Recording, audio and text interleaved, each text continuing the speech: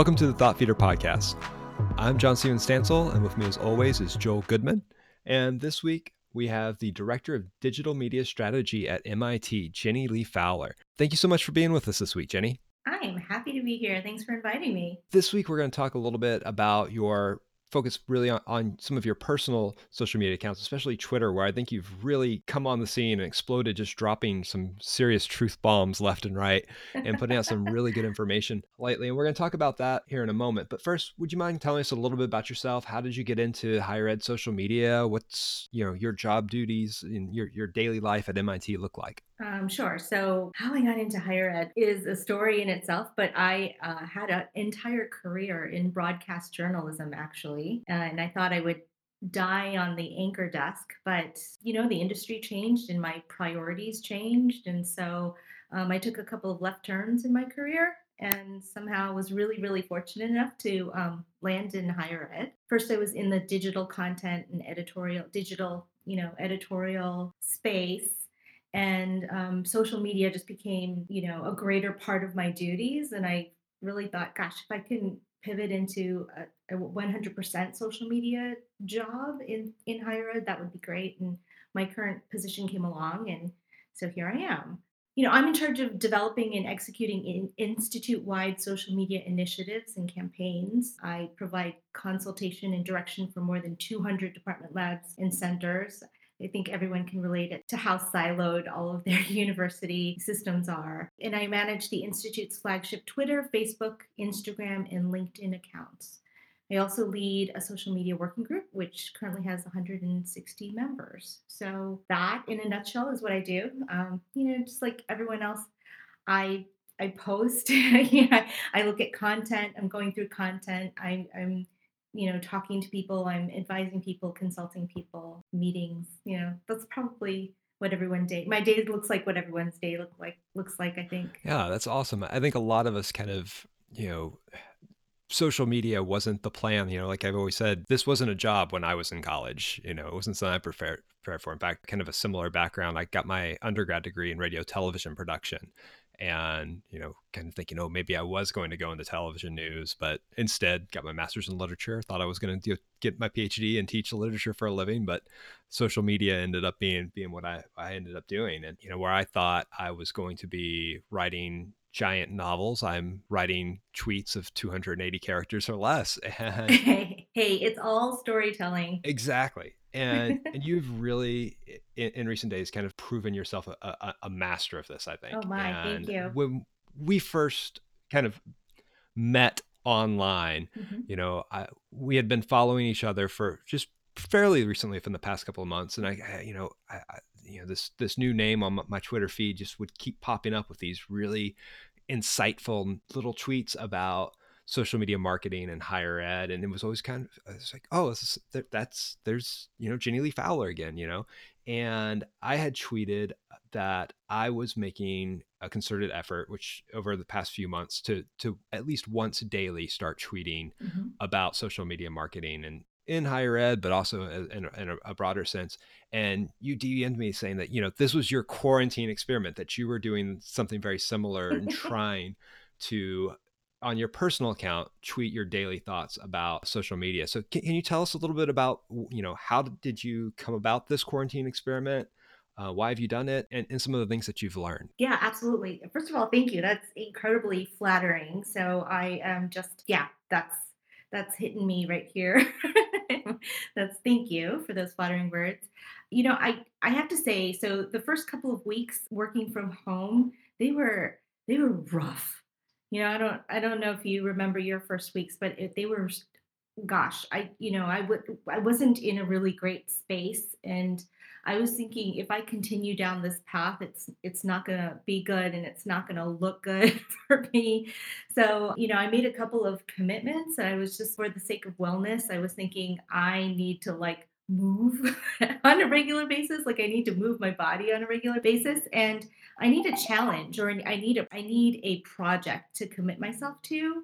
And so I think that day I signed up for a free webinar. There's so many webinars and talks and sessions going on right now. And I signed up for a webinar, and one of the presenters said, try tweeting every day for 30 days and see what works. And I was like, okay, you know what? That's my project. I had been neglecting my own personal channels, and mostly because I have a kid, and I like to, when if I'm present, I like to really, really be present. And I think that I, in the latter of what's a priority, my own personal channels were not a priority. But I when after hearing that on that webinar, I was like, okay, this is going to be sort of my pet project. And so I started tweeting like on April 14th. I just started sharing a thought or something, an observation or something that I've learned in my years as managing the social channels for MIT. And yeah, it was interesting. At first, it was fun. I was getting engagements, and some got more than others. And it was funny because on day 26. I was just kind of like, I don't know. This seems to be doing well, but like I started off with less than 1,200 followers, and I just was kind of teetering on the 12, 10, and I'd lose two and I'd gain two and I'd lose two. And, I always tell people don't get caught up in the numbers. Just, you got to do you and the rest will come. And day 26, I'm like, I don't know. Maybe this just isn't for me, or maybe my thoughts aren't very insightful. Maybe they're moldy old, and maybe they're just sort of like, common sense. And then I saw your tweet, and it inspired me. You kind of said something about, I made a promise to, share an insight, and people want to hear what you've learned, and people want to hear what you've observed. And I saw that, and I saw it at the right time, because I was just like, yes, okay, that's all I need. And I even DM'd you, and I said thank you for this tweet. I felt compelled to say thank you for this tweet, because I've kind of promised myself this pet project, and I'm on day 26. I was losing motivation. And can I tell you, from that to 2 days later, I had sort of this tweet that resonated with you and with people. And from there, I think I went from like 12, like from 1215 to like 1267 followers. And while that might not seem like a lot, like I always tell people, again, don't compare your numbers. Like my numbers are never going to be like MIT's numbers, but that's a 4% growth in one day. At MIT, if we have around a 1% growth in a month, that's huge. Like usually we see like a 0.9% growth. But if you're growing incrementally like that, then you're within the year you're going to be growing exponentially. And I always tell this to people, but I kind of, how you don't often take your own advice. So I really kind of sat down and was like, this is okay.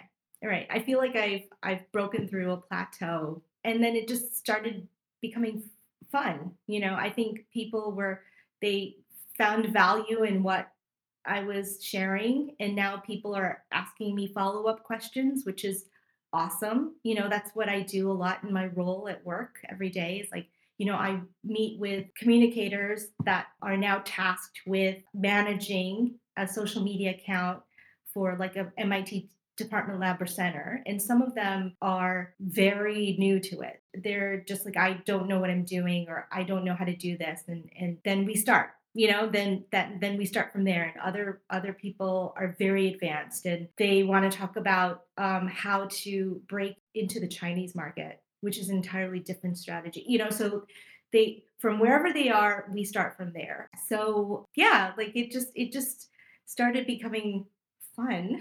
And I feel like I was breaking through. And from there, you asked me to come on to this podcast, and so it's already, I guess, paying dividends for me. Or it's growing. My little pet project is growing. Excellent. Well, I'm so glad you've decided to stick with it because, I would say, I follow around 1,000 people on Twitter, and there's a handful of people that when they tweet, I stop and I'm like, whatever I'm doing, I see it there, like, okay, we're going to read what they say. And you've moved yourself into those ranks with some of That's the stuff. So amazing. one thing I'll say right now for anyone listening, if you're not following Jenny, is at the Jenny Lee Li. So stop what you're doing, like go ahead and log into Twitter and follow Jenny. Um, so one thing to kind of think about too, and I think Joel, do you want to talk about this a little bit about how some people are kind of nervous about their own social accounts. Yeah. So one thing that JS and I have noticed, and probably a lot of other people have noticed, that for those of us that are not, I think not just in social media, I think on the front lines of communicating for our institutions or our employers, if we're kind of on the fringes of higher ed or in other industries, we kind of tend to think we have to back off on maybe being completely transparent or being completely open and honest in the way that we communicate on our personal accounts, just because maybe an employer is going to be upset about it, or we risk having a little bit more pressure at work, things like that. Do you experience that at all, or have you? And how do you think in terms of how you approach your own social accounts and being and having and creating your own voice? What are good ways that other people, or good tips other people could take away from that communication style to kind of find their own voice and not live and work in fear, I guess? Is this kind of a fear-based thing? Yeah, no, I think this question is really interesting because if you are going to apply for a job with social media in the title, at least, even when there are partners that ask me to interview a social media candidate, candidate for a social media position, the first thing I do is look at their personal social media accounts. And I want to see that they're active in them. Yeah. So I think it's interesting, right? I find that you have to be a personal social media user in order to do it professionally.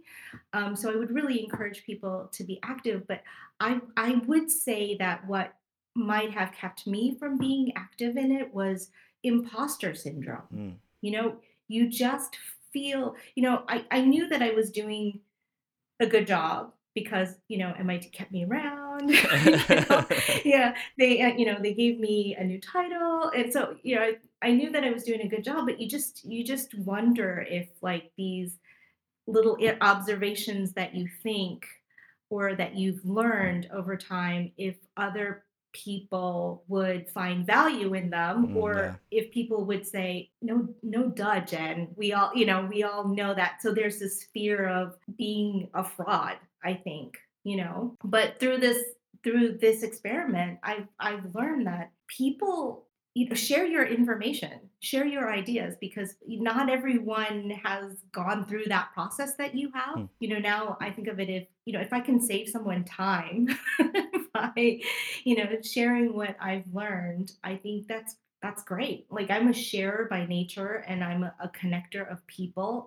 I'd say share your ideas, because if you've had an aha moment, share that aha moment, because people are going to find value in that. I think that's interesting. I've never actually chalked it up to imposter syndrome, but I think that's actually a really insightful kind of thought process to go down. For me, it's always been like less on the social media side, because I'm not a social media manager. I'm just a general marketer in general. But the thoughts in terms of like blog posts to write, talk proposals to submit to conferences and things like that. There's a level of me, it's like, well, this is obvious. This is too simplistic. Why should I write about this? Or I've seen 20 other people write about this thing. Why I don't need to do it. Why shouldn't I? But I think you're right. Like there's still going to be people within your own circles and within your own network that haven't seen those ideas or haven't read the same articles as you, or maybe just need to hear it one more time from someone else that they connect with because they interact with them a little bit more often, and that sort of a thing. And I think that's a really interesting and an insightful thought. Yeah, and on the imposter syndrome topic, we all get imposter syndrome, and I think by sharing. No, I don't remember, JS. Oh yeah, you don't. Everyone except Joel gets imposter syndrome. That's awesome. I told Aaron Sapinka that on a couple episodes ago. I listened to that episode. That was Aaron's awesome. Aaron's the best. Incredible. But we all, with the exception of Joel, get imposter syndrome, and I think it's helpful when we see other people share ideas that are similar to ours, and especially, that we might respect, or, also at an institution like MIT, I think there's an assumption that the people running social media or doing communications at larger institutions are always on top of their game and super confident. And it's like, no, they have the same, when I read some of those tweets, some of the same issues too. Being at a, relatively smaller institution in Arkansas, I know from a fact personally, sometimes I feel like, oh man, I bet you if I was at a bigger school, I wouldn't have all the same problems I have right now. But we all have those problems, or just a different set of problems that are just slightly shaded a little bit differently. So I think, as being professionals in the field and sharing our experiences, we're helping ourselves, and we're helping others through our own sharing of our shared experiences. Totally, 100%. That is definitely something that this process has affirmed for me, I think, for sure.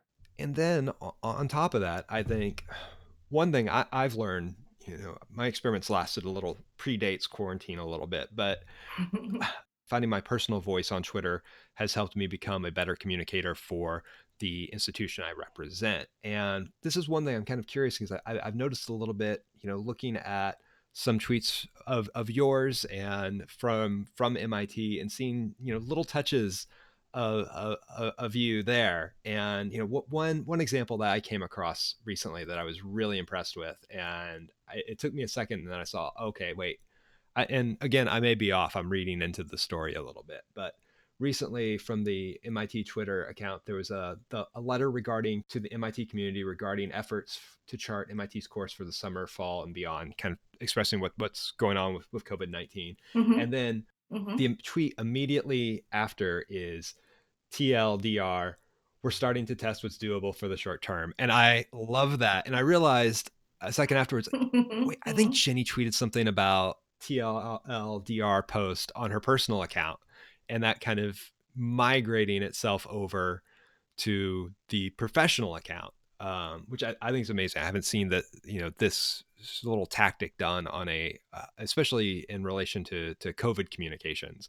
But I really like how you've got this one tweet that's wonderful, but I mean, it's kind of the boilerplate, here's our letter of things, and then immediately tweet following in plain language, here's what you need to know. Yes. In what ways do you think your quarantine experiment has helped you in a professional capacity in your day-to-day job duties? So I will say that you're incredibly observant. That was a very, very good catch. And that's it's funny because that's a strategy that we just recently employed, because we were saying these letters are long, they're lengthy, and so how do we really give more information quickly? Because right now there's a lot of information out there that we need to disseminate. So how do we pare it down? And TLDRs are, they're just a part of MIT vernacular and culture. Everyone uses them in emails, and so we just started employing that. But the reason why I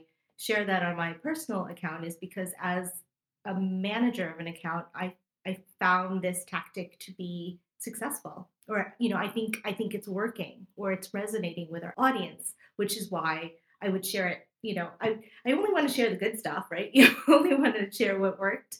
Although, I would encourage, I should actually start sharing the mistakes I've made too, so people can learn from them now that I think about it. But I think it has helped because it really helps me um, sort of hone in that one lesson, or that one point. Like, I don't want to say point, because it's not like a point, but part of my job is to make the social media experience across the MIT community equal, the same, right? So whether you're experiencing our athletics account, or if it's the mechanical engineering, School of Mechanical Engineering account, or our Mind Hand Heart account, or a center, like I want everyone to know that I am a resource for them. We're dealing with a lot of people that are one man communication teams, one man, one woman communication teams. And a lot of times social media is not their forte per se. It's just something that they've adopted. So I always want to make clear that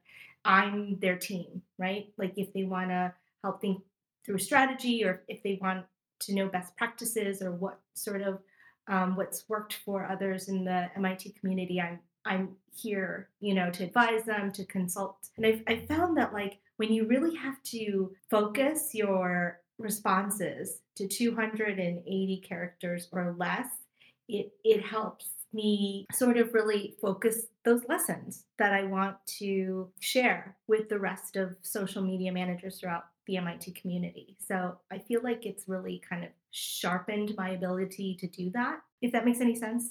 Oh, that makes total sense. Yeah, I think the same for me is kind of crafting those personal tweets where I'll even, I get an idea and I'll write it out in Twitter and then pause and just save it in my drafts folder, and then like 2 or 3 days later cut out some words, or kind of fine tune it, or even maybe start with a thought and work backwards. Okay, I have this nugget I want to share. What's the best way to get this across on Twitter? Is it a pithy list? Is it a meme? What is it? How can I best express this one single truth I want to get out there? And it can really be a challenge sometimes, but I really enjoy it, and I think it does help me to do it better on my professional account as well. Totally. Same. Yeah, same. I have I don't I like Google Keeps. I have like a Google Keep document with just like potential tweets or tweets that I've done. And I mean, it just keeps getting longer and longer, but sometimes I'll put a thought in there and I'll just look at it and refine it. And I don't know, you just know when you feel like you're ready to share it.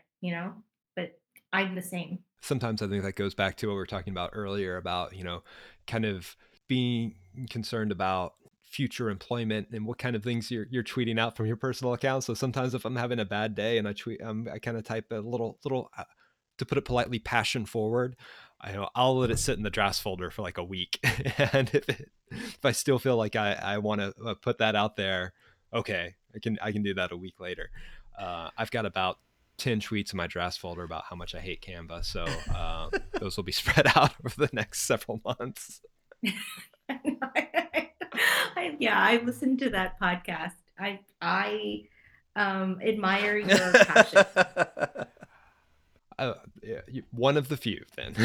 Um, so that said, let's talk about, who on Twitter right now do you look to for inspiration? Maybe not just on Twitter and social media in general that you see, and maybe some universities that you think are doing a job, but more over individuals that you look towards.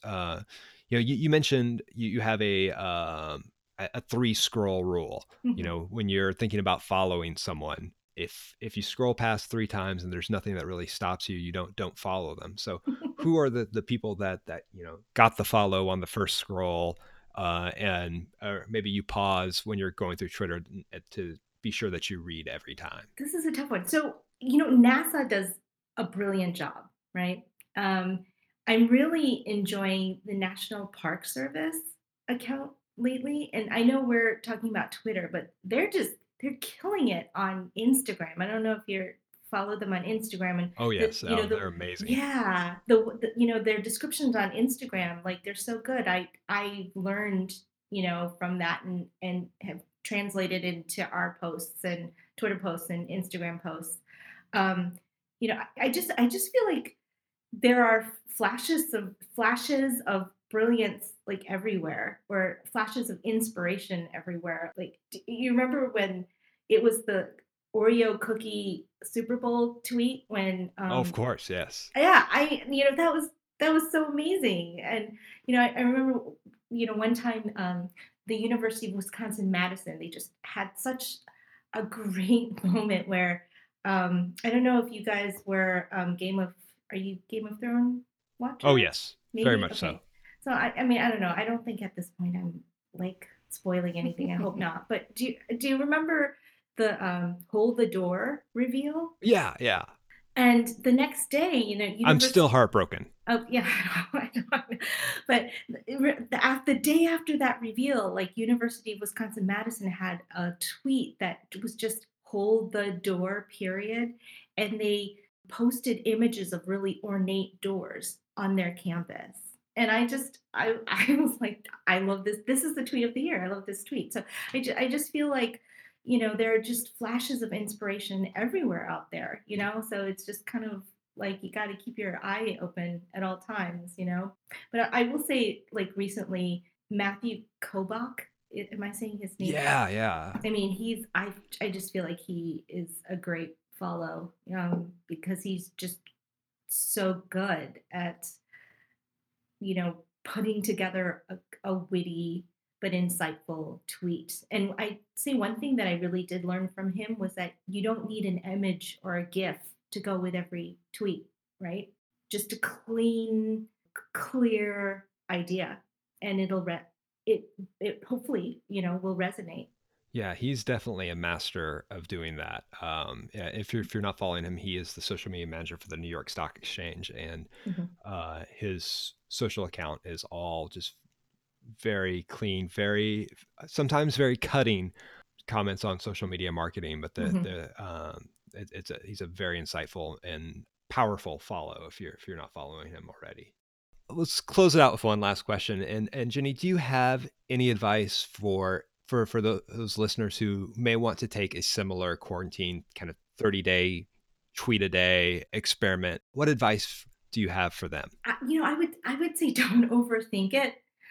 I know that sounds kind of funny because, I'll write something out and I'll stare at it and look at it over and over again to refine it. But what I do mean by that is if you have a thought, then share the thought. Like I think the other day I had the thought like, gosh, when you post to every channel using a social media management system, and you just post one post on every channel, that's like a reply all email. And I just had that as a passing thought, and I thought I think there's something there, and I wrote it down. So I would say if you just have like a passing thought like that, just jot it down and then craft it into a tweet, right? So I'd say don't overthink the initial nugget that you had or the initial thought. Maybe spend some time like really like refining it to make sure you only use the words that you need to communicate that thought. But yeah, like I don't think we give ourselves enough credit of like first of all, there we have so many thoughts a day, but some of them are really insightful and they're worth sharing. And so I would encourage people to share them. Try it, and then you'll see what works and what doesn't. You know, I will say this during the experiment. It took days, right? I was posting one tweet a day, and then it took for day 26, 27, 28 for it to really take off. But if I hadn't had those posts prior to, right? If people came to my account and did the three scrolls and say that content wasn't there, I don't think I would have gotten those follows. So I would say keep at it because you're kind of building yourself like a little bit of a library of content that when people do come and decide, they'll say, oh, I think, I like what she's sharing and decide to follow you. So you need to put in sort of that time, and then things will start, I think, happening toward the end of those 30 days. Yeah, I think that's perfect advice. I think sometimes, even one struggle I have is I can be my own worst critic and be it just kind of demand perfection for every tweet. And it's my personal account. If I'm going to tweet something every day, they're not all going to be winners. Sometimes I'm going to tweet out a dud, and that's fine. It doesn't my reputation is not ruined if I post something that's not absolutely perfect. But it's a matter of taking the No, we're time. so hard on I ourselves, know. right? We're so hard on ourselves. And all of those, it leads up to becoming better at it and sharing. And you post something that doesn't resonate with a lot of people, that they go over it and they'll forget about it, and then the next thing you post kind of explodes. Or sometimes you'll surprise yourself. I think my most successful tweet was something I almost didn't tweet. I didn't think it was funny. I thought it was kind of overdone. It was a Tiger King gif. I just like, what was it? Social media managers, what's your target audience for this? Clients. And there was the Tiger King saying, on the internet worldwide. And I was in the drive-through waiting in line at Wendy's, and I was like, whatever, I'll send it. It's Friday afternoon. And it just blew up. And sometimes you'll surprise yourself that those things, we talked about imposter syndrome earlier, those things that don't really seem that profound to you might really resonate with others. So, yeah, keep at it. Yeah, I mean, you had that funny thought and you shared it and it resonated with people, and I think too, I think sometimes you have to let your people find you. You have to let your niche find you, I think another thing that I've learned was like those days where I was like gaining one, losing a follower, gaining, one, losing two. I think, my audience was starting to find me, and you have to let that just happen organically. Yeah, exactly. I got a retweet from somebody who was really big in the sports social media world, and I got a lot of sports social media followers all at once in one day, and I think I'm going to lose them all very quickly because I am not a sports person. Like, very quickly they're going to learn that it's nothing but higher ed social media tweets and Dune references, and but that's fine. They're not my niche. I'm not an athletics person, so yeah, find your niche, find your audience, and speak to that.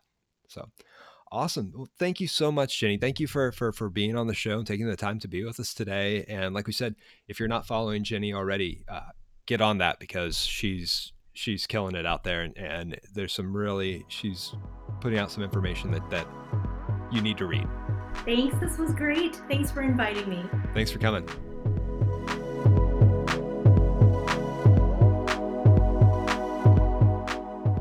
Thanks as always for listening to the Thought Feeder podcast. You can find us wherever you get your podcasts, and we would appreciate a follow, a subscribe, a rating, a review, whatever you can give us. We are at ThoughtFeedPod on Twitter, and you can also find us at thoughtfeederpod.com, where all of the episodes are listed and links to every possible subscription service that we are on. Thanks again for listening.